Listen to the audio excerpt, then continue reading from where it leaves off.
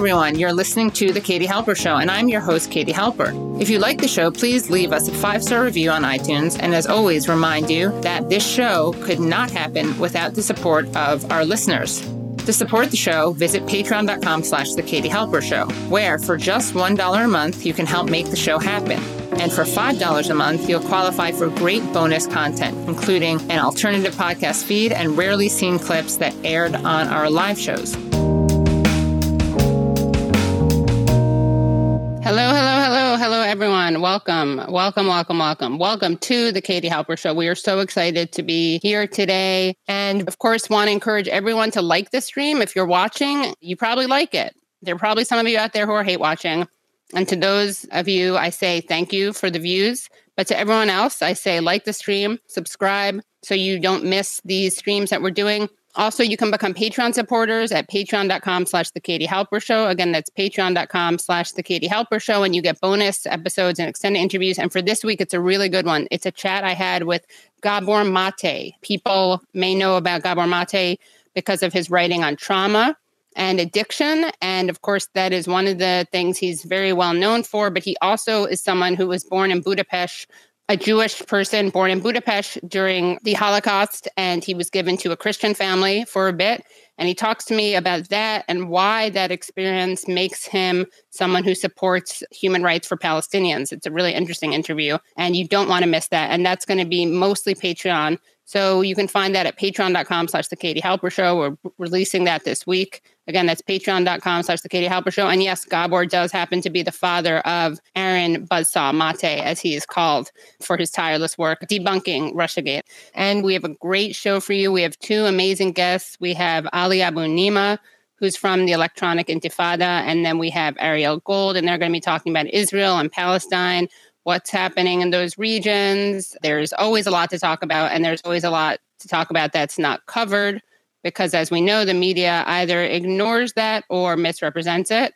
So before we get to our guests, I just want to do a little segment called And Now for Some Goodish News, which is when we look at kind of good pieces of news, good nuggets, but they're kind of within bad pieces of news on a macro level. But whatever, we take the good news wherever we can find it. So, and now for some goodish news. A British judge ruled that Julian Assange can appeal his extradition. Of course, Assange shouldn't be in prison at all. He's been there for over 1,000 days. He's been in the Belmarsh High Security Prison in London for over 1,000 days. He suffered a stroke there. And it's a little complicated, but basically he initially won his extradition case when a British judge ruled he couldn't be extradited because of his own mental health and well-being and safety. Basically, this ruling acknowledged that the U.S. prison industrial system is unsafe for people. So ironically, he was kind of given a bit of a save from that. But then the Biden administration, because again, I want to remind everyone that Biden sides with Trump when it comes to Assange. He's prosecuting Trump. Obama stopped. But Biden has decided to take a page out of Trump's book. So the Biden administration appealed the ruling and argued it would give certain assurances that Assange would not be subjected to something called Special Administrative Measures, or SAMs, which is a secretive form of extreme isolation in U.S. federal prisons. Now, what's pathetic is that the Justice Department didn't say he would never be placed under SAMs. They just said he wouldn't start off there. So like by default, he won't be basically tortured, but that could change whenever they want to. So as Stella Morris, Julian Assange's partner, says, those assurances are not worth the paper they're written on. And this is what Stella Morris has to say about the latest development. The High Court certified that we had raised a point of law of general public importance and that the Supreme Court has good grounds to hear this appeal. The situation now is that the Supreme Court has to decide whether it will hear the appeal, but make no mistake, we won today in court. So that's a little piece of good news. All right. Some more, and now for some goodish news. In Guatemala, 5 former paramilitary soldiers have been convicted of crimes against humanity and sentenced to decades in prison for sexually assaulting dozens of indigenous Achi women in the 1980s. The women were unable to file criminal complaints until 2011. The patrol, which raped the women and girls and disappeared all the men in the village, was made up of several armed groups recruited by Guatemala's U.S.-backed army. And in Iowa, prosecutors have dismissed a case against Matt Johnson, an animal rights activist and member of the group Direct Action Everywhere. In 2020, he secretly filmed and then released footage of hundreds of pigs being killed at 2 plants owned by major pork producer Select Farms. The company wasn't able to send the pigs to slaughterhouses because of COVID. They were closed. So they killed the pigs by shutting down ventilation in their barns and overheating them. So that's the good news there, again, is that the case against him was dismissed. And shout out to Matt Johnson for, in December of 2020, posing as the CEO of the pork giant Smithfield Foods and getting on Fox Business Channel and punking them and saying, as if he were someone from Smithfield Foods, our industry poses a serious threat in effectively bringing on the next pandemic, with CDC data showing that 3 of 4 infectious diseases come from animals, and the conditions inside of our farms can sometimes be petri dishes for new diseases. Hog farming also causes immense harm to our air and waterways. So those were our, and now for some goodish news, or our goodish news is of the week. So with that behind us, I'm so excited to be bringing on our first guest. Ali Abunimah is the director of the Electronic Intifada, an independent nonprofit publication focusing on Palestine. He is also the author of One Country, a bold proposal to end the Israeli-Palestinian impasse, and the book, The Battle for Justice in Palestine. So, Ali, welcome. Hi, Katie. How are you? Good. You? I'm doing all right. Thank you so much for joining us. It's been a little while. It has been, yeah. The last time we spoke, when was that? It was definitely 2020. 2007, I think. Yeah, 2007. Yeah. Yeah. It feels like it. It feels like it, yes. Yeah. It was, I think it was within the last 12 months, but it feels like forever because so much has changed. And yet things remain the same at the same time, especially, I think, in this region of the world. And we can get into that. But one of the things I wanted to ask you about is, as someone who runs this amazing publication, which keeps track of so many news stories in Palestine, news stories that are either misrepresented or just altogether ignored, I want to ask you what the stories that you think are the most important that are happening right now that you want people to know about. Gosh, you mean in terms of what's happening in Palestine or in... Either in Palestine or around the occupation resistance. Right. Well, I mean, like you say, there's so much going on in the region. I mean, let's just step back and look what is happening right now with the drumbeat. First of all, this completely crazy idea that Russia is about to invade Ukraine. And it's crazy because the Ukrainian government is saying, guys, chill out. That's right. Not going to happen. That's always a weird sign, yeah. Yesterday, the U.S. ordered the family members of its diplomats to leave Kiev, the Ukrainian capital, supposedly because, the Russian invasion is imminent. And the Ukrainian government said this is completely premature and unnecessary. The Ukrainian government said that. But there is this just complete drumbeat for I guess, World War III, right? Because that's what war with Russia would be, a land war in Europe. I mean, I grew up in the 1980s living in Europe. And the fear at that time was, a land war in Europe leading to a nuclear exchange. And, Ronald Reagan at the time, it was like, oh, it's no big deal because we can probably limit the nuclear exchange to just Europe. And, we may not even have to have a nuclear exchange which destroys the United States or Russia. We could just nuke Europe. And that was the idea, limited nuclear war. But that seems to have faded for a while, and now it's back. But it is the so-called West and, the military, sorry to use this old phrase, the military-industrial think tank complex, which is, of course, bipartisan completely, because it is the Democrats who, more than anyone, have been creating this Russian bogeyman to scare people for the past few years.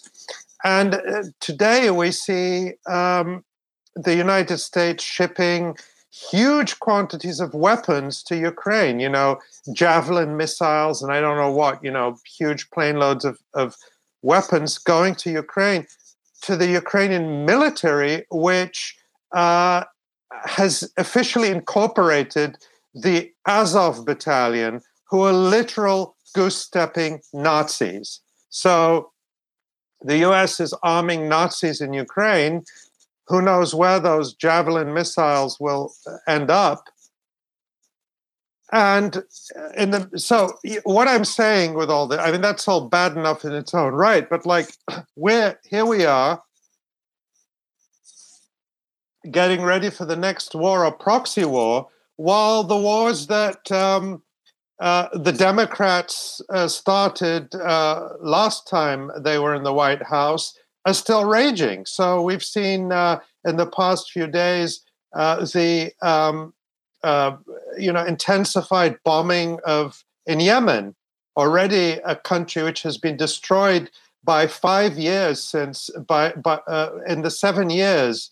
I think in 2015, when Joe Biden and Barack Obama greenlighted the destruction of Yemen by the local proxies, the United Arab Emirates and Saudi Arabia, a genocidal war that's ongoing and is not making headlines in the United States because we're bored of that. We want to get on to the next war. Because child starvation is boring. It's boring, sexy. And it's so that's just like it's just the American empire is just completely out of control, or maybe it's not. This is what it's supposed to do.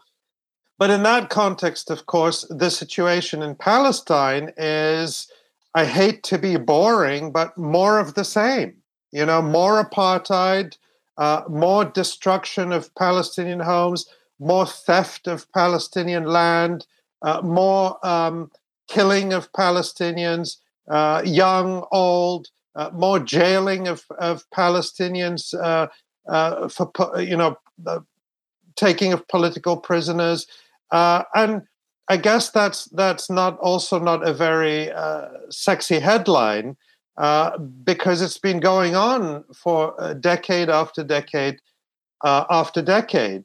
More siege in Gaza, which, where 2 million people are basically kept in a cage and separated from the outside world by Israel.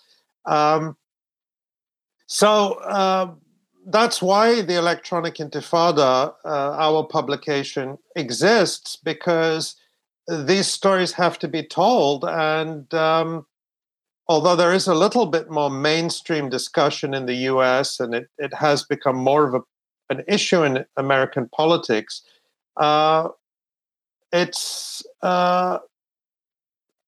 feel like if independent media aren't out there telling, it's the same with Julian Assange, who you just talked about. I mean, the reason I know what is happening with Julian Assange is because of independent journalists like Kevin Gustola, who's been covering this from the beginning, others too. But, that's how I know what's happening with Julian Assange. You certainly wouldn't know from like the New York Times. Absolutely. So this is the world we live in, where to get what's really to learn what the government wants you to think, you turn to the New York Times, the Washington Post, CNN. To learn what's actually happening, you have to turn to independent media or foreign sources. And the irony of that is, I mentioned the 1980s, when the idea was, the big bad Soviet Union, the people there can't get the truth from their media. So, the good old USA has to beam in Radio Free Europe so that those oppressed Soviets can learn the truth. And it's like, that's the situation Americans are in. Of course, there's 24/7 so-called news channels, but you don't actually get any news. You don't get any analysis. Turn on any cable channel now, and it's the same talking points, the same drumbeat for war and escalation with Russia. And so welcome to 2022.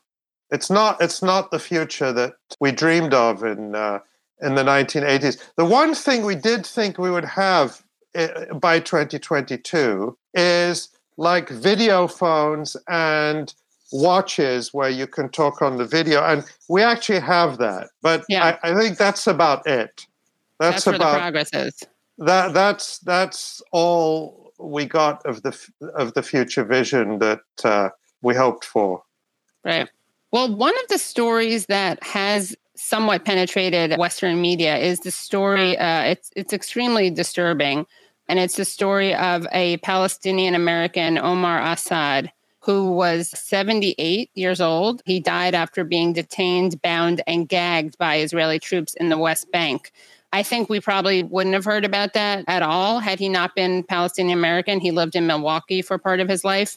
But can you tell people about this story and also about the response by the United States to this story? Yeah.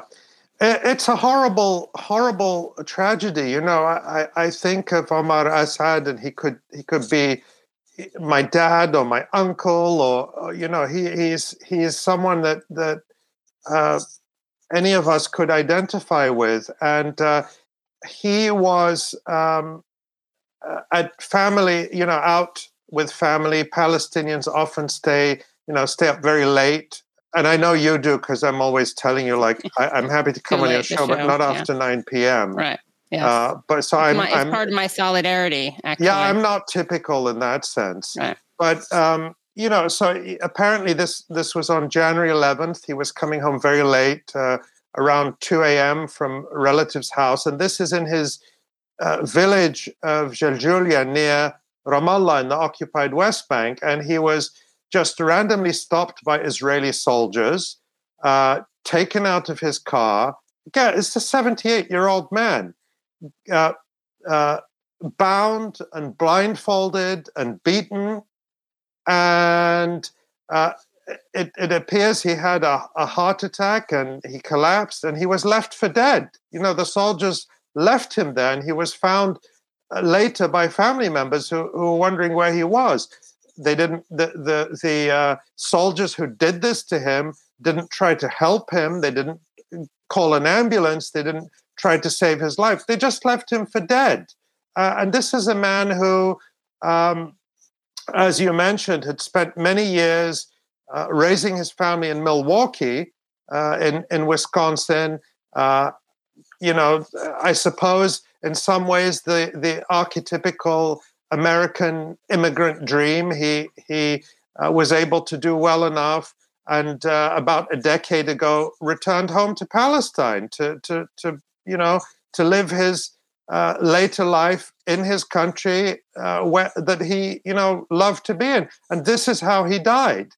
And you're absolutely right. But for the fact that he was also a U.S. citizen, I don't think it would have penetrated the mainstream media here. The U.S. response has been to make some statements of concern and, to ask Israel to investigate. And you'd say, well, okay, that's not so bad. But it's a joke. And the U.S. government knows it's a joke, because Israel's self-investigations always result in, no crime was committed here, nothing to see, the case is closed. And I'm not exaggerating. I mean, since 1979, the Palestinian human rights group, the oldest Palestinian human rights group, Al-Haq, documents all these things. Since 1979, there have been, it's less than five. It's less than five. I can't remember, it's 2 or 3. But since 1979, there have been less than 5 cases of Israeli personnel being criminally charged and convicted for killing or injuring Palestinians who they occupy and who they rule. And this is a period where just since 2000, Israel has killed more than 12,000 Palestinian civilians, thousands of children. And none of these cases result in any kind of accountability. Israel murdered more than 200 unarmed civilians in Gaza in 2018 during the Great March of Return, sending snipers to kill unarmed civilians with orders to kill unarmed civilians. Nobody was charged or convicted. And in a way that makes sense because they were doing what they were ordered to do. So it's a complete joke for the US to ask Israel to carry out an investigation. The US knows very well that that's an empty gesture that plays well in a headline. Oh, the US is asking for an explanation of how this American was killed. But the US knows very well, the US government knows very well that Israel can't investigate itself, and that can never lead to justice. Right. We have a clip of Ned Price talking about this.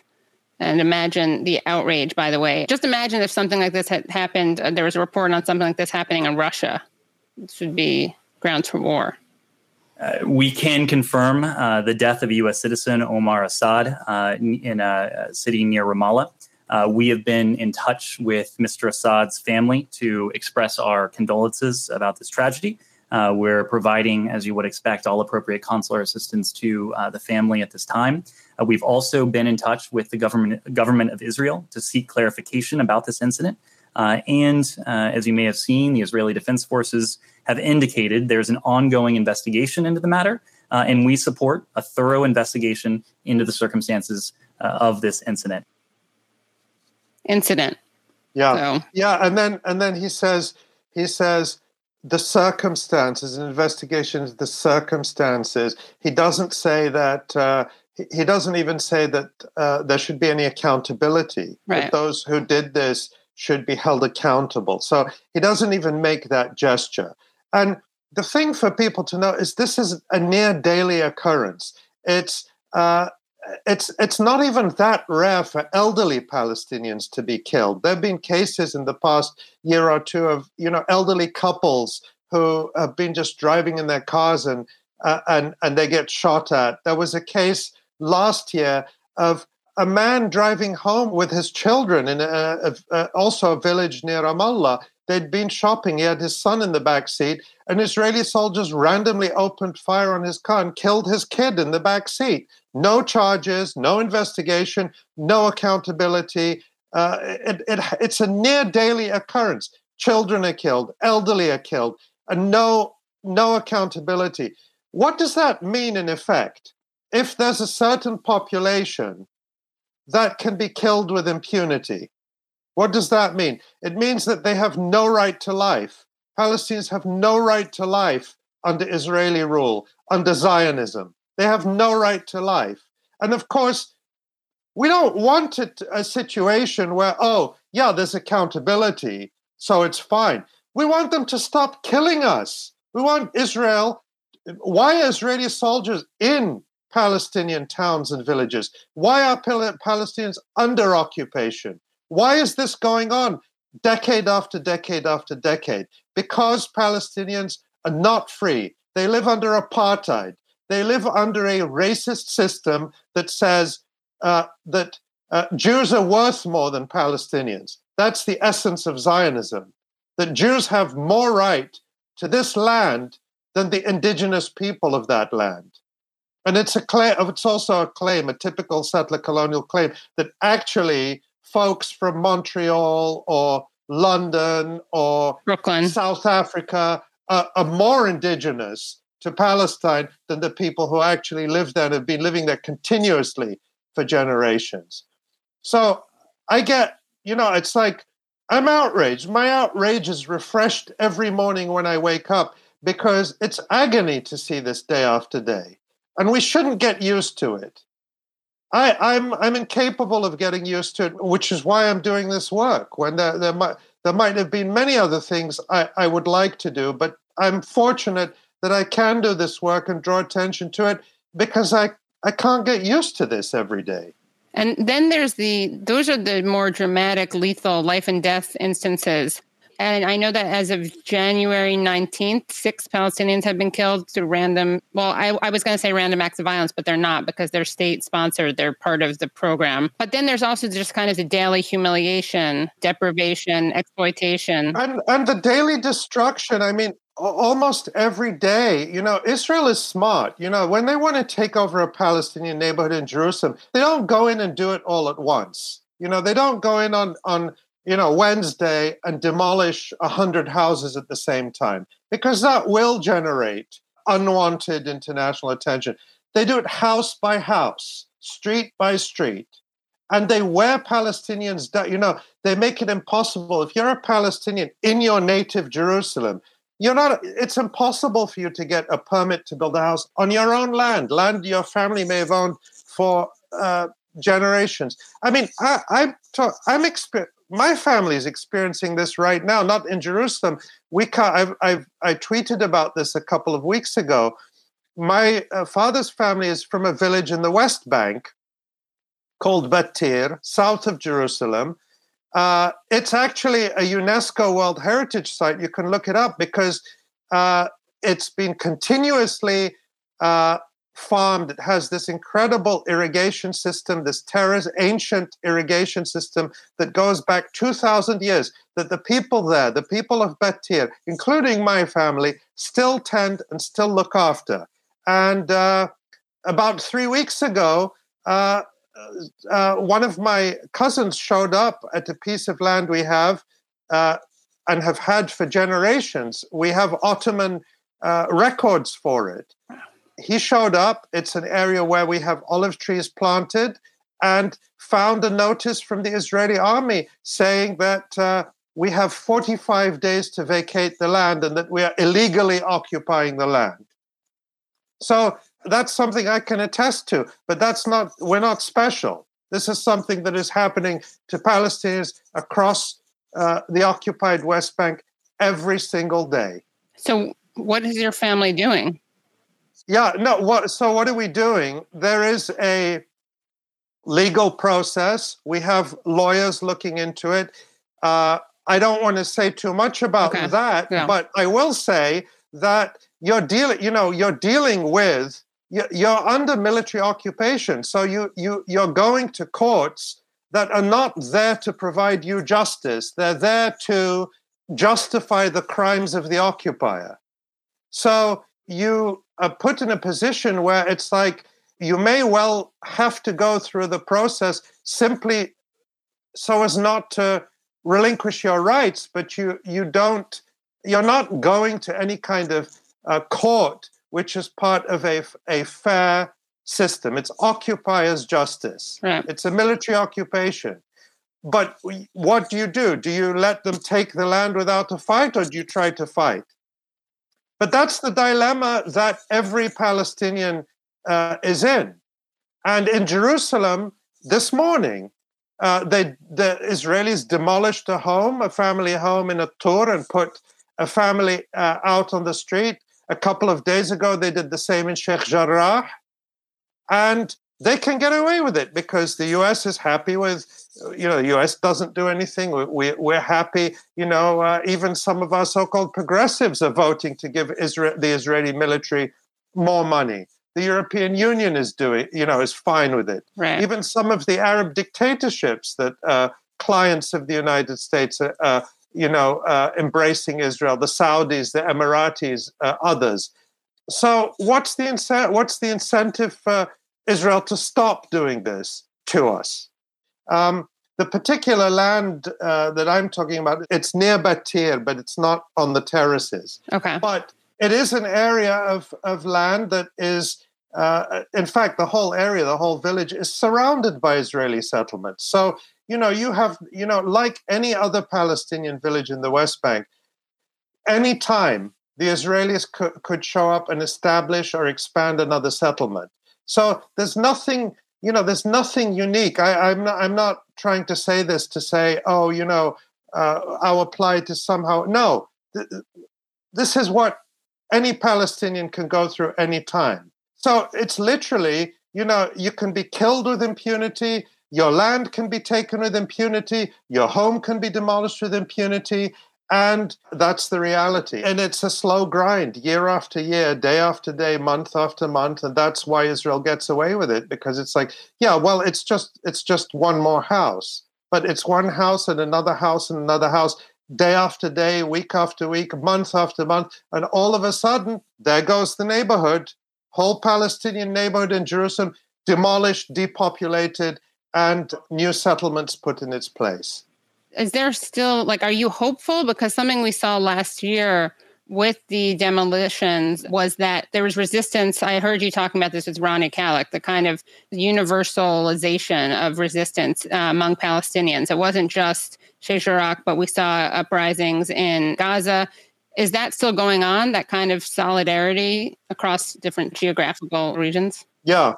Rania Khalek and I did this really nice discussion a couple of weeks ago, doing a review of the last year in a way. And I guess the point, I hope people go watch that too, because Rania does great work, and I think it was a great discussion.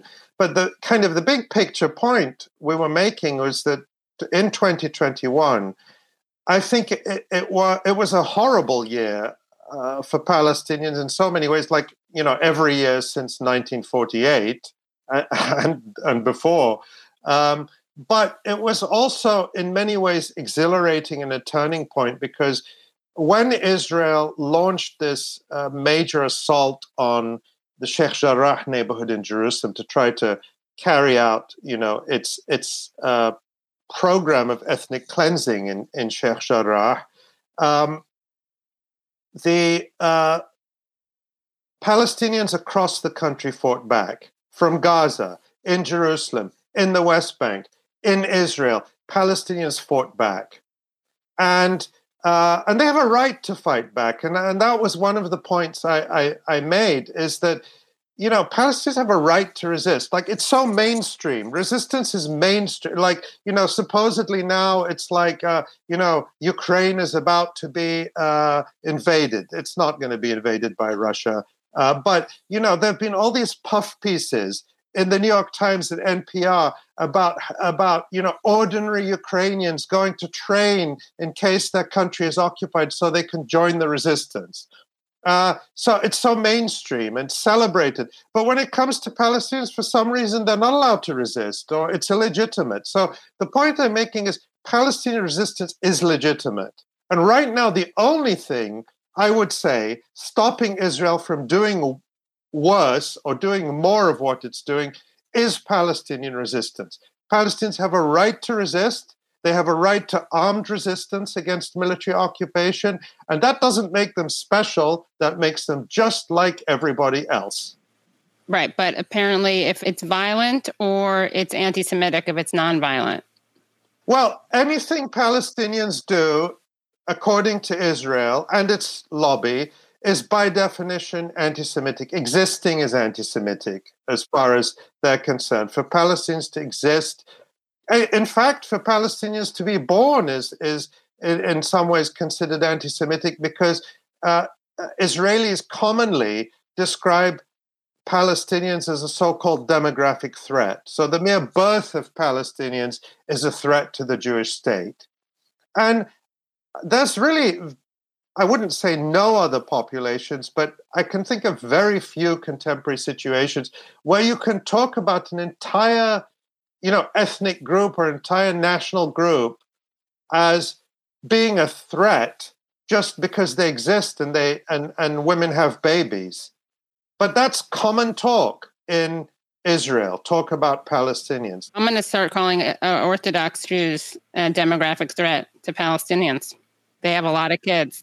No, I know you're saying that in jest, but I don't want to even say that in jest, because that language to me it gets you a little eugenicist. It's so abhorrent. It's genocidal language. Yeah. When you talk about a population as being a demographic threat, but what is a threat? It's not a threat. It's a reality. Is the continued forcing of Palestinians off their land, and what's going on today is what has been happening continuously for, we're getting on to almost 8 decades now, and that's horrible when you think about someone like Omar Assad, who is 78 years old. He's older than the state of Israel, and look how he died. Instead of living a dignified life as an elder, as someone who'd raised a family, as someone who supported his family, who was respected in his village, respected as an elder. He was dragged from his car, bound and gagged, probably by kids who are 18 or 19 years old, beaten up and left for dead. And he's older than the state that they're allegedly defending. And I was actually surprised. There was some condemnation of settlers, and I couldn't believe that some of this was coming from the Anti-Defamation League, which of course is not an anti-defamation league. It's just an organization that accuses anyone who criticizes Israel of being an anti-Semite, and an organization that serves to stifle dissent or criticism of Israel and attempt to criminalize it like it tries to do with BDS. But can you explain that, this kind of surprise move by the ADL? Yeah. Gosh, how long do we have? I know, 5 hours. No. So, I mean, the thing about the ADL is it's such an insidious organization because its primary purpose is it's an Israel lobby group. It exists to police speech about Israel, primarily in the United States, but in some other countries too. And it does this by masquerading as a civil rights organization. So it does multi-faith stuff and multi-ethnic stuff, but its bread and butter is defending an apartheid regime that brutally murders Palestinians without consequence. And that's a very tricky line to walk when you also want to appear as this fuzzy civil rights organization that, fights for, fights against racism in the United States and, supports other communities when they're under attack. And it's particularly tricky because so much of the Jewish community in the United States is disgusted with Israel, particularly the younger generation. That's something we could do a whole show on, but it's like, poll after poll, survey after survey shows that, American Jews, particularly younger Jews, are just disgusted with what Israel is doing. I think there was a poll last year that said, I think it was 40% of American Jews, I think under age 34 or 35, said Israel was an apartheid state, and a third of them said Israel was committing genocide against the Palestinians. I mean, that surprised me. Yeah. Even. So if you're the ADL, you have to kind of try to make some gesture to say, we're not completely the bad guys. So that's the context in which the ADL with a bunch of other groups came out and made the statement, I think today or yesterday, saying, Israel has to do something about the rampant settler violence where these land-thieving settlers in the West Bank are every day attacking Palestinians, stoning them, burning their crops, murdering, killing their livestock, destroying their tree, killing the individuals. Killing individuals. So, and I think what prompted it was one of these settlers actually injured someone from this group called Rabbis for Human Rights, which is this group that protests the Israeli occupation, protests Israeli settlements. So, I mean, it wasn't even the violence against Palestinians that upset the ADL. They had to wait until a Jewish person was injured by the settlers before they could say anything. But basically, it's, as far as the ADL is concerned, it's simply damage control. But the important thing to understand about the settlers, because the ADL is portraying them as if, look, these are some rogue extremists who have got a little out of hand, and we need, the responsible Israeli government, the adults in the room to come in and rein them in. But that's not how settler colonialism works. The settlers are an arm of the state. The settlers would not be in the West Bank without the protection of the Israeli army, without the resources from the Israeli state, and they are there in order to implement the Israeli state's colonization policy. So it's kind of like what would be the I'm trying to think of a U.S. equivalent for this. It's the few bad apples. Right. Basically, there's no problem of police violence and impunity in this country. It's just a few bad apples. And that's kind of an equivalent of, I'm not saying that.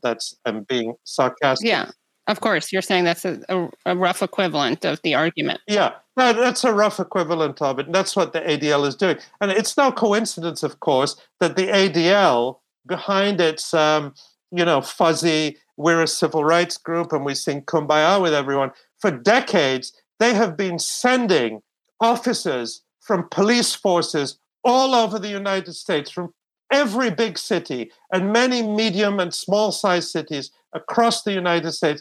They have been sending them to Israel for training and to say, and to showcase Israel as the example for US police to follow. That's who the ADL is. Great documentary called Defamation. Did you see that documentary? Did we talk about that? Yeah. Oh, it's such a good film. It's such a good film. It's actually by I think an Israeli director. Yeah, it's an Israeli Jewish guy who goes to the ADL, and they assume that he's pro ADL because he's a Jewish guy from Israel, and he's making this documentary, and they totally let down their guard. Yeah. And you see how they weaponize anti-Semitism. They turn like everything that happens into an alleged incident of anti-Semitism. I mean, there's this scene where, because of course the constant drumbeat from the ADL and other Israel lobby groups is, anti-Semitism, it's like at historic highs. And I don't want to minimize, we have to be serious about any kind of racism or bigotry against anyone. And there have been horrific anti-Jewish attacks in recent years. I mean, there was the event, the hostage taking in Colleyville, Texas, in the synagogue there, just a week ago, which was horrible. And thank goodness that no one other than the hostage taker was injured in that case. But before that, we had the massacre in Pittsburgh in 2018 at the Tree of Life. We had the killings a few 6 months later, exactly at the Poway Synagogue in California. And there have been other incidents. The Jews Will Not Replace Us, Heather Heyer. Yes. It wasn't Jewish, but it was, anti-Semitic violence. And what's the key point here is that the vast majority of this is coming from the white supremacist right. But you look at the ADL and you look at other Israel lobby groups, and they are pretending that there is this massive problem of anti-Semitism on the left. Oh, they're both sidesing it.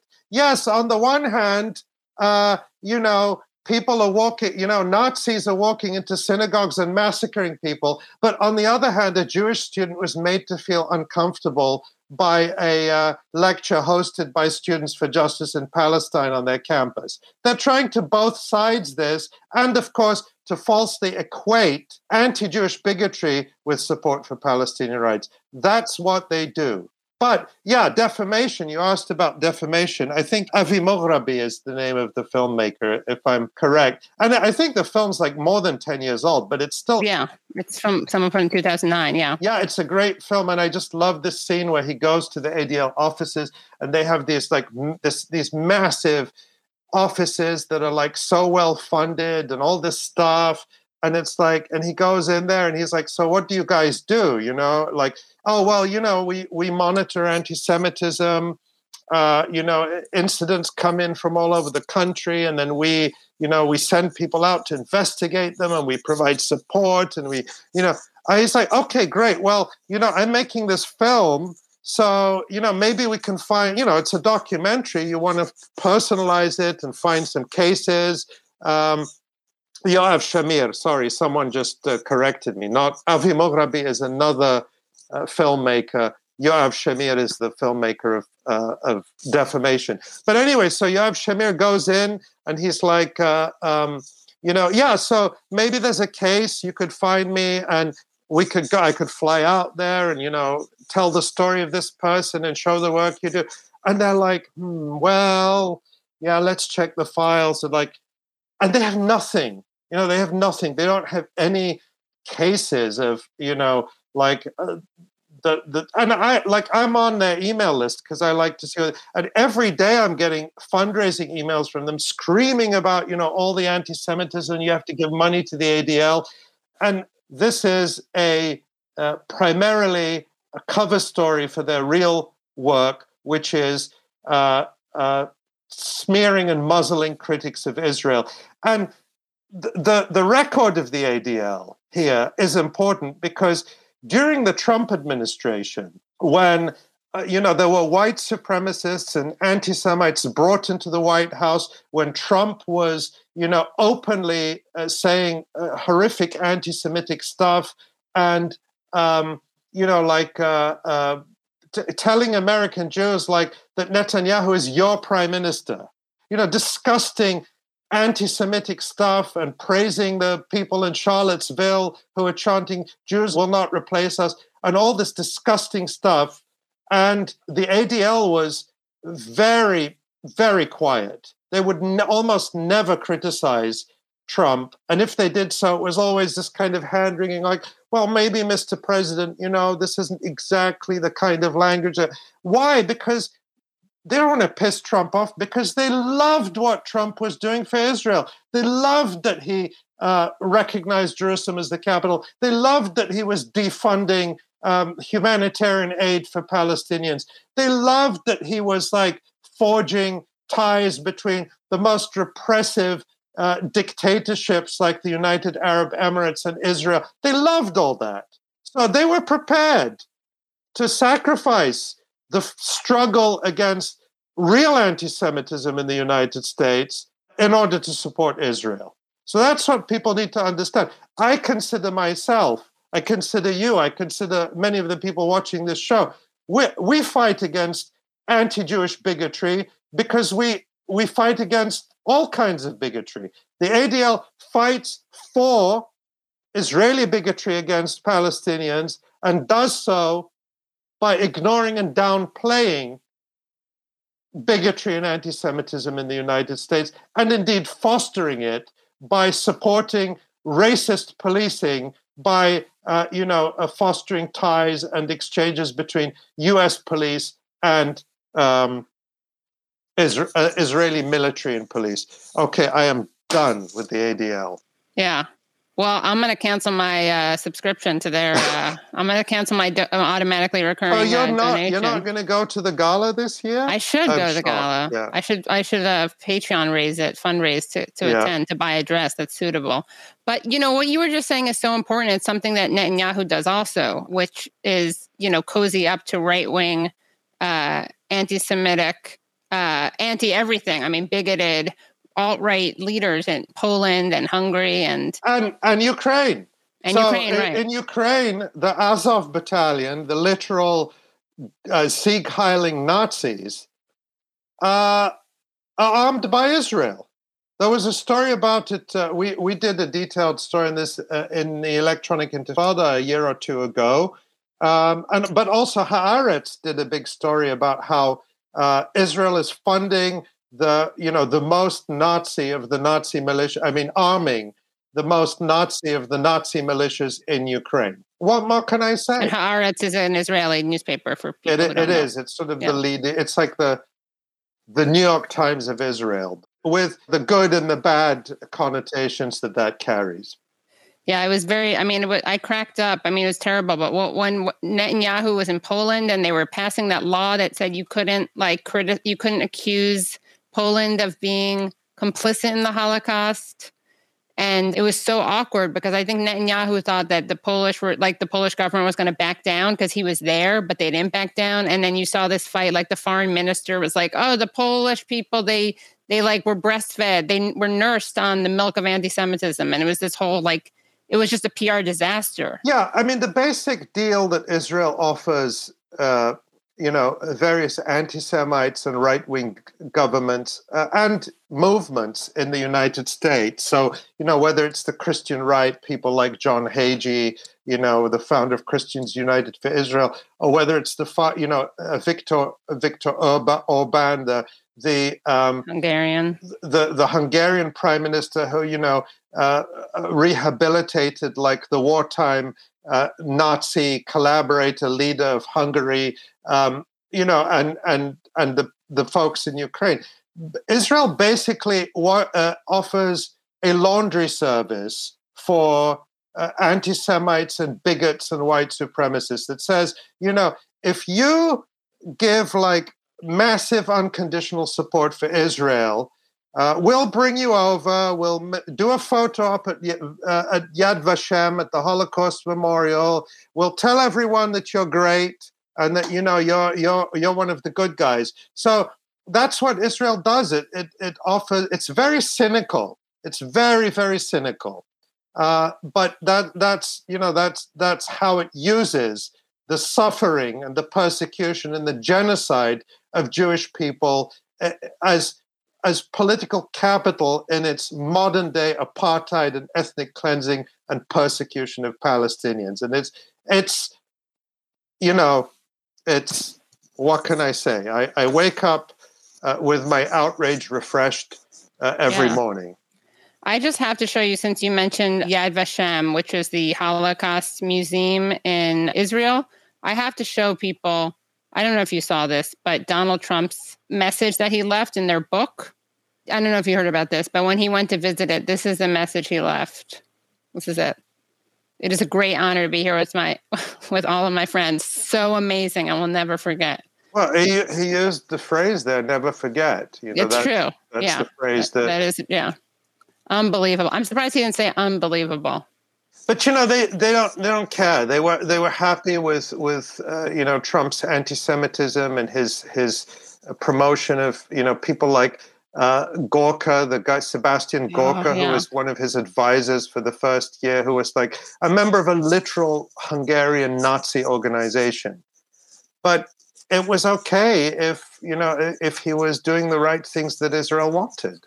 It's so terrible. And, the disgusting thing about this campaign by Israel and its lobby to equate all criticism of Israel and all support for Palestinians with, anti-Jewish bigotry is, of course, it's harmful to Palestinians, but it's also harmful to Jewish people, because one thing that Palestinians have always insisted on is that the Palestinian struggle for liberation is not a struggle against Jewish people. It is not a struggle against Israel because it defines itself as a Jewish state. It's a struggle against colonization. The Algerian struggle for liberation wasn't an anti-French struggle. Palestinians have been colonized, and Israel is claiming to do it in the name of Jews. We as Palestinians always say, no, you don't act in the name of Jews. And we refuse to allow you to implicate all Jewish people in the crimes that you're committing against us. But that's what, groups like the ADL and others do when they say any criticism of Israel is, inherently anti-Jewish, is they are trying to implicate all Jews in Israel's crimes. And that, I believe, actually fosters anti-Semitism. Yeah, it does. And it's based on an old anti-Semitic trope that being Jewish is the same thing as being pro-Israel, or that your identity is built around Israel. The dual loyalty trope. Absolutely. Absolutely. Well, thank you so much. We could talk all night, but I know you got to you're past your bedtime. Not quite, but I do start the day around 5 a.m. And so at this point, I'm ready to chill a little bit and then do it all again. But I understand you're having Code Pink on next. Yes, yeah. Ariel Gold. Ariel Gold from Code Pink. Yeah, Code Pink. She's going to talk to us about the wonderful tree planting efforts that Israel's engaged in, that the Jewish National Fund is engaged in. That's so important. And, so thanks for having me on, and thanks for covering this. And, let's do it again in another 17 years or so. Yeah, or 17 weeks. Now I'm really going to book you for 17 days. Weeks. 17 days, Anytime you like. Anytime. It's always a pleasure. Thank you, Katie. Yes, thank you so much, Ali. All right. Have a great night. Yeah. You too. Bye. Bye. Wow, that was so great. Ali Abunimah, great guest, guys. And that's only one part of the show. Let's bring on our next guest. So excited to bring her on, Ariel Gold. She is indeed from Code Pink, which is a great organization. It's a women-led grassroots organization working to end U.S. wars and militarism, support peace and human rights initiatives, and redirect our tax dollars into healthcare, education, green jobs, and other life-affirming programs. And Ariel Gold, before being banned from entering Israel in June of 2018, used to travel to the West Bank 1 to 2 times a year to work with Palestinian individuals and organizations on the ground in their struggle for freedom and justice. So without any further ado, let us bring in Ariel Gold.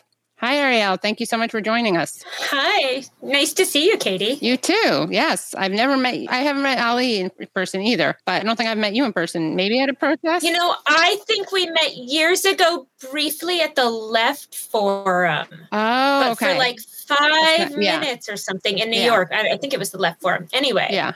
Okay. Well, nice to see you again. Nice to see you.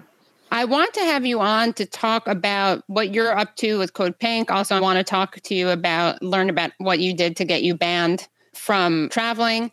But first, I want to talk to you about this really important petition that you guys are working on at Code Pink that's about the Jewish National Fund's afforestation campaign. So can you just tell people about, and I have a great video from them. I'm torn. Do you want to set it up and then we'll contrast that with the video they have, or should we play the video first?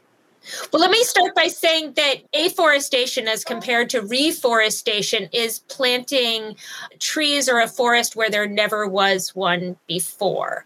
And the Jewish National Fund is carrying this out in the Naqab, which is southern Israel and is desert and really isn't meant to have a forest. And over 100, probably far more than 100 now, Palestinian Bedouins, a third of them children who are, and they're all citizens of Israel, have been arrested in the past couple of weeks protesting this afforestation project because it's not really about putting in a forest. It's certainly not about, as at least I was taught by as a kid, and you might have been as well too, Katie, because I know you grew up Jewish, about making the desert bloom.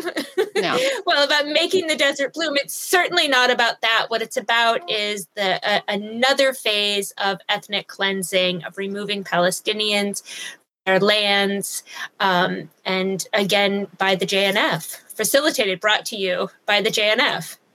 And it is just the most woke washing, greenwashing. It's literally just putting ethnic cleansing in the form of planting trees. You kind of couldn't get more sinister than that. But can you tell people about what the JNF, the Jewish National Fund, is for those watching who don't know? Yeah, so this has always been what the JNF has been about. The JNF was founded as far back as 1901.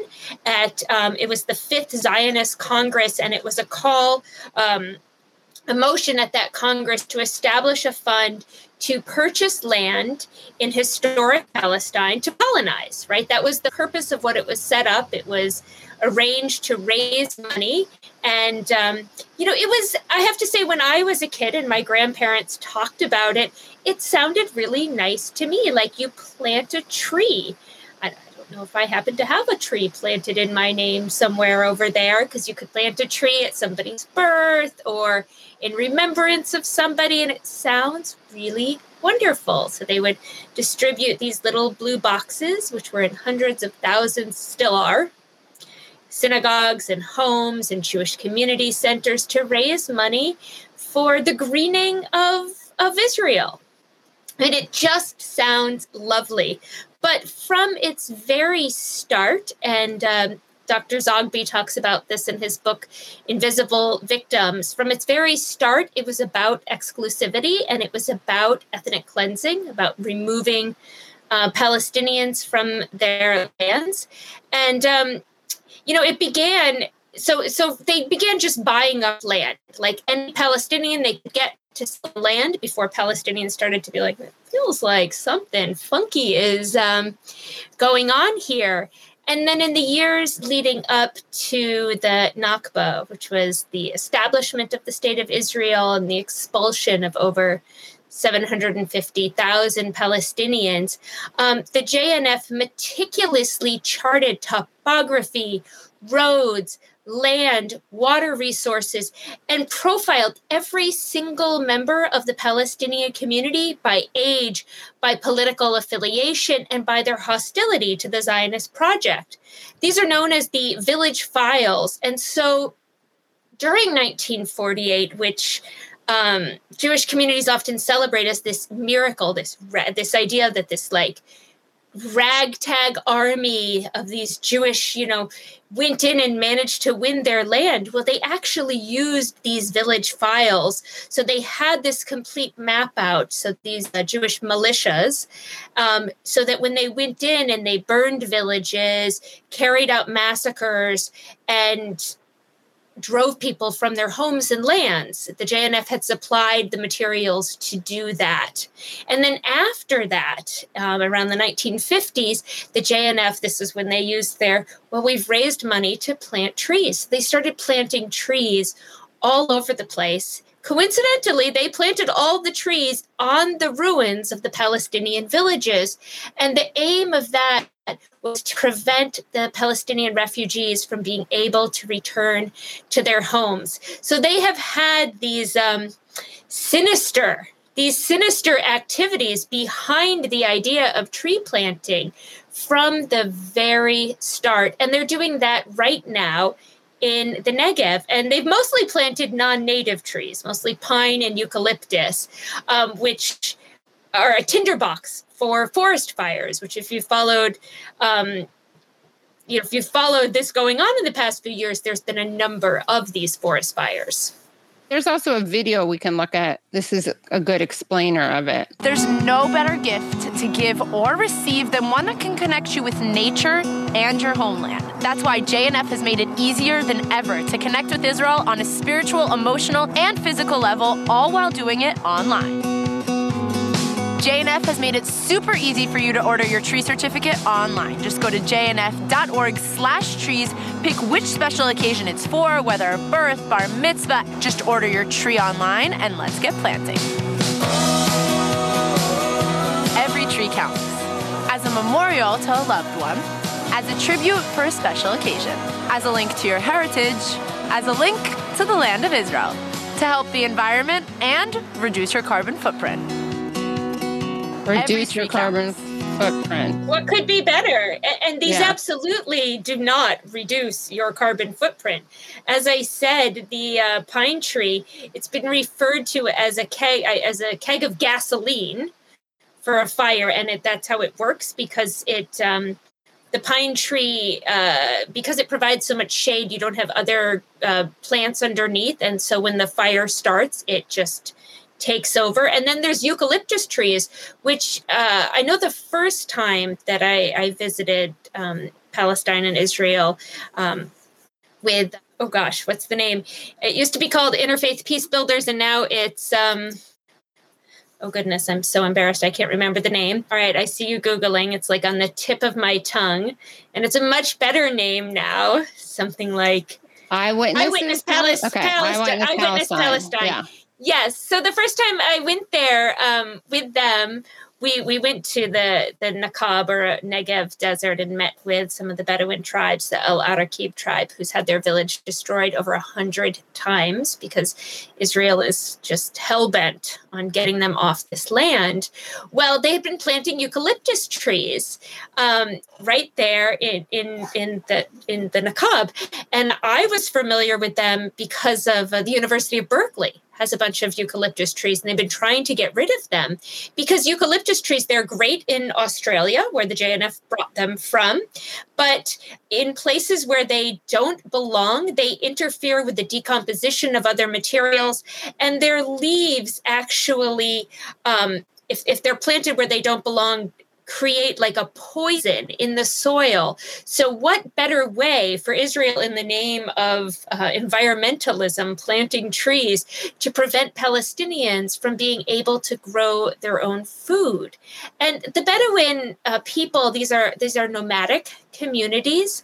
They move around and they graze their animals and they live off the lands. And what Israel has been trying to do with them is they have been trying to move them into basically public housing, into like housing projects, and move them into the Israeli economy, right? Similar to what they've done in the West Bank, employing Palestinians as workers, building the very settlements that are taking their land from them. And they're really determined to do this with the Bedouin community. So they refuse to recognize the villages that they build, and then they destroy them, and then they plant trees that poison the land, and then they put in a forest. And they've also been doing this excessively in East Jerusalem. If you go to East Jerusalem, you'll see the public parks. You'll see, brought to you by the JNF. And, also in East Jerusalem, the Jewish National Fund has been partnering since the 1980s with the settlement organization Hamuta, which is their mission is to Judaize East Jerusalem. So the same process that we see taking place in Sheikh Jarrah, removing Palestinians from their homes and demolishing their homes, that's what the JNF, because they get ownership of these homes. They own more than 10% of the land, or manage more than 10% of the land in Israel. And so then they evict the Palestinian inhabitants who've been living there, just like what we're seeing in Sheikh Jarrah. Right. Now, that's so interesting. I didn't even realize. So I kind of assumed it was just like gross and they were kind of doing something okay, like good for the environment, but terrible for humanity. But it's even like worse because they're not even planting them in a way that's good for them. I mean, that is the ultimate metaphor. Yes. Like we should create a PR crisis by getting some like super right-wing Zionists, but who are like environmentalists to get mad about this. We need to cause a war. There is some of that going on in Israel, but it's still based around what trees should be planted and whether the eucalyptus trees should be taken out, or, but both the eucalyptus and the pine are recognized as non-native invasive species. Right. So there are like green, like eco-friendly racists there who are upset with the tree choice. There are. We got to exploit that divide somehow. I wanted to know, let's go to before I forget, let's go to that, let's sign the petition. So you guys have a great petition. We do, yes. Let me share. I got the screen share. I got it right here. All right. Tell the JNF to cease and desist, it says. Absolutely. We at least in this very moment need to stop what's happening in the Negev, in the Nakab. We need to, preserve these lands. It's a Hebrew word that's used by Israel, right? And then it's the same thing, but one's a Hebrew word, one's the Arabic word, right? Yes. And it's otherwise known, if you're looking at the map, it's southern Israel. It's desert area. That is, the Bedouin people. And a third of the people who have been arrested protesting this, and it's Palestinians as well as Jewish-Israeli solidarity activists, but a third of them have been children. And women and girls have been taking up leadership in these protests. And it's ongoing. And it is at least making Israeli news. And we're looking to raise that up further because I would love to see the State Department have to respond to this. I'm sure it would be with at most concern, but absolutely the Jewish National Fund, and because they are so integrated with the Israeli government itself needs to halt this project and allow the Palestinian Bedouins to live on their land according to their customs.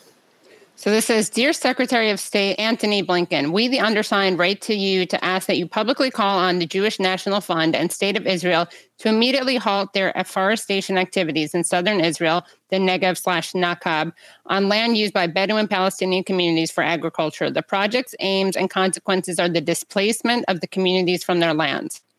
The destructive actions of the JNF are nothing new. Founded in 1901, the JNF was established to buy and develop land for Jewish settlement in Palestine.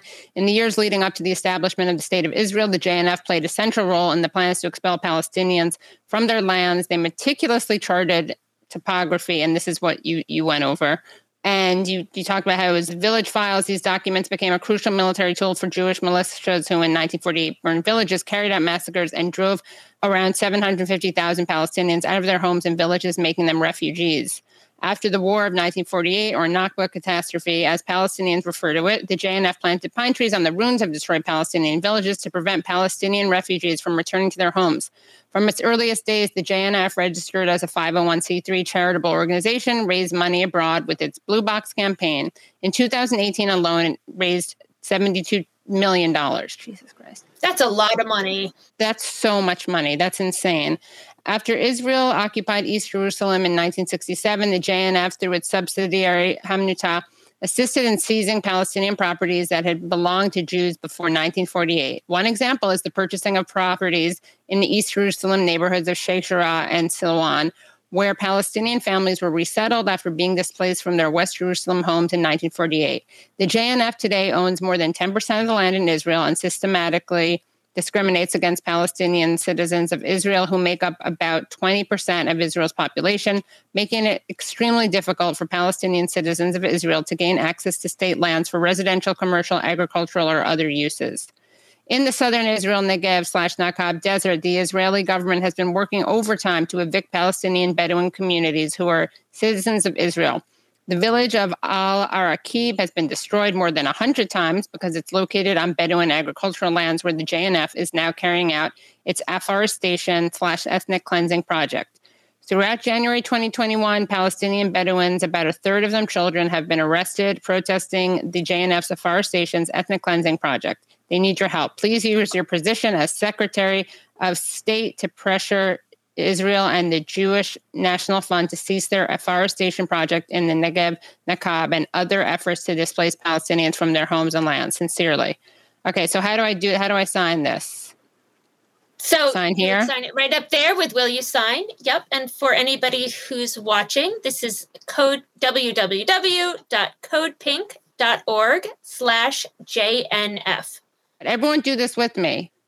Everyone do this. Let's get this petition up. It's at 3,178. We got to get it to 5,000. Yes, absolutely. Let's do it. All right.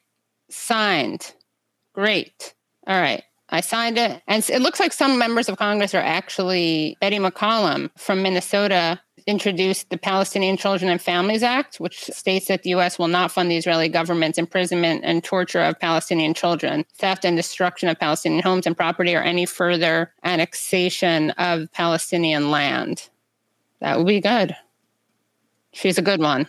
Yes, it's been introduced a few times, and it collects a few more co-sponsors each time, and we're continuing to grow it. And after the recent home demolition in Sheikh Jarrah, I saw AOC share it and said, this is why we need this legislation. And absolutely, it's why we need this legislation, because the reality is that our tax dollars, U.S. tax dollars, the $3.8 billion a year that we give to Israel, is going to the activities of the JNF to remove the Bedouins from their lands, the arrest of Palestinian children there as they try to protest, and is going to the demolition of Palestinian homes. And this piece of legislation seeks to end U.S. participation in that. And how did you get banned from Israel? What did you do that got you banned from them? Well, I have to say that it actually took a fair amount of effort, because I am a Jewish American. I'm a white Jewish American with ties to Israel, with a history in the land, with family there. So, I was recently on Jim Zogby's weekly webinar series, and they were talking about the U.S. visa program and having people share their stories about getting detained at Ben Gurion Airport or at Allenby Bridge, and, people had done nothing. And we're just going to visit family and would be detained and deported. Well, and these were, Arabs, Palestinians, or even non-Palestinian Arabs. James Ogby used to get heavily harassed when he would enter. Well, me being a Jewish American, even though he's a Lebanese American, but me being a Jewish American, right. Yeah, even though I work for Code Pink and, have a high profile of that, it actually took a lot of times. So I had never gone, though I do have family there, and my family were proud supporters of the Zionist movement very, very early on, before it was popular, around the time of the founding of the JNF. But I hadn't gone until I was adult and until I already had children, and I went with Eyewitness Palestine and was just horrified, shocked. And anyway, after that, I started going once or twice a year to work with Palestinians on the ground. And in, I think it was 2013 or 14, I took both of my children. They were in between their bar and bat mitzvahs. My son was 13 and my daughter had her 12th birthday there. And we lived with Palestinian families in the West Bank for 3 weeks and attended protests and went to Hebron, and my daughter was traumatized, and we kept a blog the whole time. And I made my children, because I'd taken them out of school, I made them write about it in the blog. And so I went with kind of these purposes and with like public blogs, but I would just skate right in. I remember my kids and I went to the airport to fly out, and we smelled like tear gas and this and that. We had a suitcase full of kufias and no problems, just no problems at all. Our last name is Gold, which is a Jewish name. And then there was a year that I finally got arrested in the West Bank, attending a protest. It was an accidental arrest. I just kind of got like scooped up with the rest of folks. So when I went to leave that time, my passport automatically dinged. It gave a big Rex, and they came over. They said, "Oh, this must just be a mistake. Let's run it again. And they kept thinking it must be a mistake. And finally, okay, all right, but that's fine. You just go through. And after that, it always would go off because I then had a police record there. But for years after that, it would go off and I'd have to go sit for a bit. And sometimes they wouldn't interrogate me. Sometimes they would interrogate me and I'd say, "Oh, I'm so sorry. I promised to behave this time." They said, "Well, you promised to behave." "Yes, I promised to behave." And then I would go in and do whatever again. I unveiled a banner at the Western Wall, the Kotel, that's in support of the boycott, divestment, and sanctions movement. And I would go in through the airport, and they would say, "What's this thing you did with a banner at the Kotel?" And I say, "Oh, I don't know. I don't remember." And they'd say, "Okay, go ahead. You're fine." When I finally got banned, it was a coordinated campaign by the settlers in Hebron to have me deported and banned from the country. And then they did deport me in 2018 when I tried to enter, and it made quite a bit of headlines there, which the deportation of Palestinian Americans does not make those types of headlines at all. Because this is, quite frankly, a racist, discriminatory state, and that's how it works. And they're openly racist. Like this isn't something that they hide. Right. What changed you? You say you came from a family that was Zionist back in the day, like pre-1948 Zionist. So how did you have your come to, no pun intended, Jesus moment? I mean, he was a Jew. Yes. He was a Jew, so it's definitely come to Jesus moment. Well, it was a combination of, that was my father's side of the family. And so I was very supportive of Israel, or I thought we made the desert bloom, and I had fantasies of moving there. But on the other hand, my parents were divorced, and my mother a nuclear activist in the 1980s, and we spent our time at peace walks and demonstrations. So as I came to learn more when I got older, you were the product of an interfaith marriage. Well, no, I was Jewish as well. But I meant like interpolitical faith. Yeah, mixed marriage. Yeah, kind of. Yeah. So as I came to learn more, I was just, horrified. And I remember trying to tell some of my friends who were Jewish at the time, like family friends or family, I said, "Oh my God, did you know? This is so horrible. We have to do something about it." And they were like, "No." Right.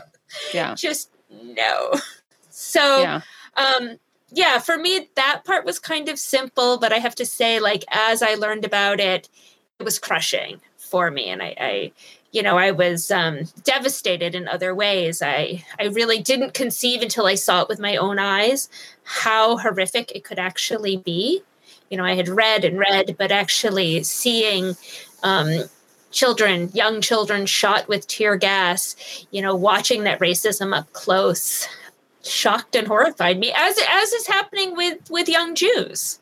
Yeah. And I'm happy to say that my daughter, who's 19 and a freshman in college, she's, very proud anti-Zionist, and it's no longer so rare. Right. For her, this is, she kind of keeps track of her Jewish camp friends. Like, well, there's only a few of them left that still haven't come over to the anti-Zionist side. Yeah. Yeah. Things are really changing. I mean, of course, then the question is, how does that change facts on the ground? And that's like the next step. But it is, I think, a necessary precondition for the other stuff to happen. Yeah. Because right now on the ground, it hasn't changed. And the trees that the JNF is planting, the homes that are being demolished, these are the facts on the ground, the settlements being built. And it's awful. Well, thank you so much. Anything else you want to mention, talk about that you're up to, that Code Pink is up to? Yeah, absolutely. I know you were talking at the beginning of the show about the situation with Ukraine, and we are up in arms about that. We did a webinar today with Larry Wilkerson, who's he was chief of staff for Colin Powell while he was Secretary of State, to talk about the situation in Ukraine and the reality that NATO should never have continued to exist after the dissolution of the Soviet Union, and the horror of Biden putting our troops on high alert. And we also have petitions and actions to contact your member of Congress to stop this war, which is, quite close to us. Let's see if we can find it. So if you go to codepink.org/Ukraine, and I'm going to make sure, by the time we finish, I'm going to make sure that both of our Ukraine actions are up on the main part of our webpage. There's one of them. There's one of them. All right, there we go. There's one of them. Yes.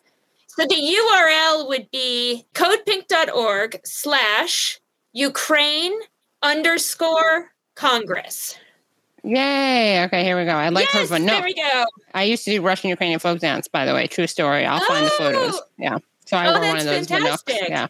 Okay. Don't let Biden go to war with Russia over Ukraine. This is urgent. President Biden has just ordered 8,500 U.S. troops to be on heightened alert for possible deployment to Eastern Europe, exacerbating a conflict that could easily result in war between the world's two most heavily armed nuclear states, the United States and Russia. We must immediately demand that NATO, the U.S., Russia, and Ukraine pursue vigorous diplomacy for a negotiated solution. Congress must pressure President Biden not to go to war with Russia over Ukraine. Congress must demand that NATO, the U.S., Russia, and Ukraine pursue vigorous diplomacy for a negotiated solution. Contact your senators and representatives now.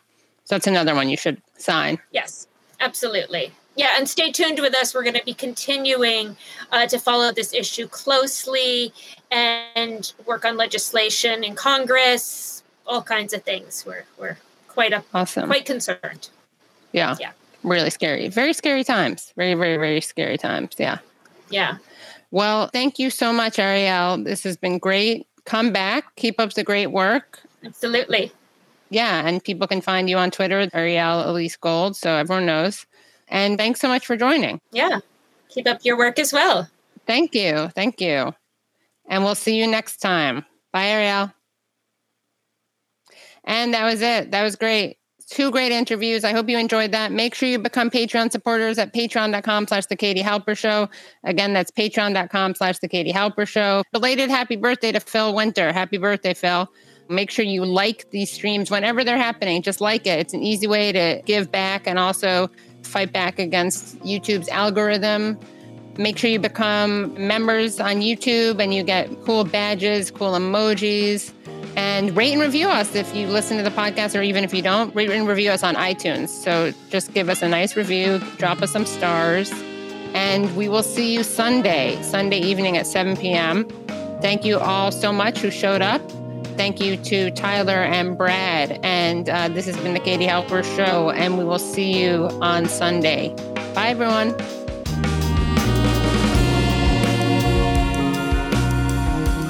Thanks again for listening to The Katie Halper Show. If you like the show, please join the Patreon at patreon.com/The Katie Halper Show. Again, that's patreon.com/The Katie Halper Show. Please leave us a 5-star review on iTunes. And as always, we remind you that this show could not happen without the support of our listeners. Our show is produced by me, Katie Halper, Nick Palm. Brad Bloom is our audio engineer and an associate producer on the show. Our researcher is Joshua Bregman. And our theme song is by the band Cordova. See you next time.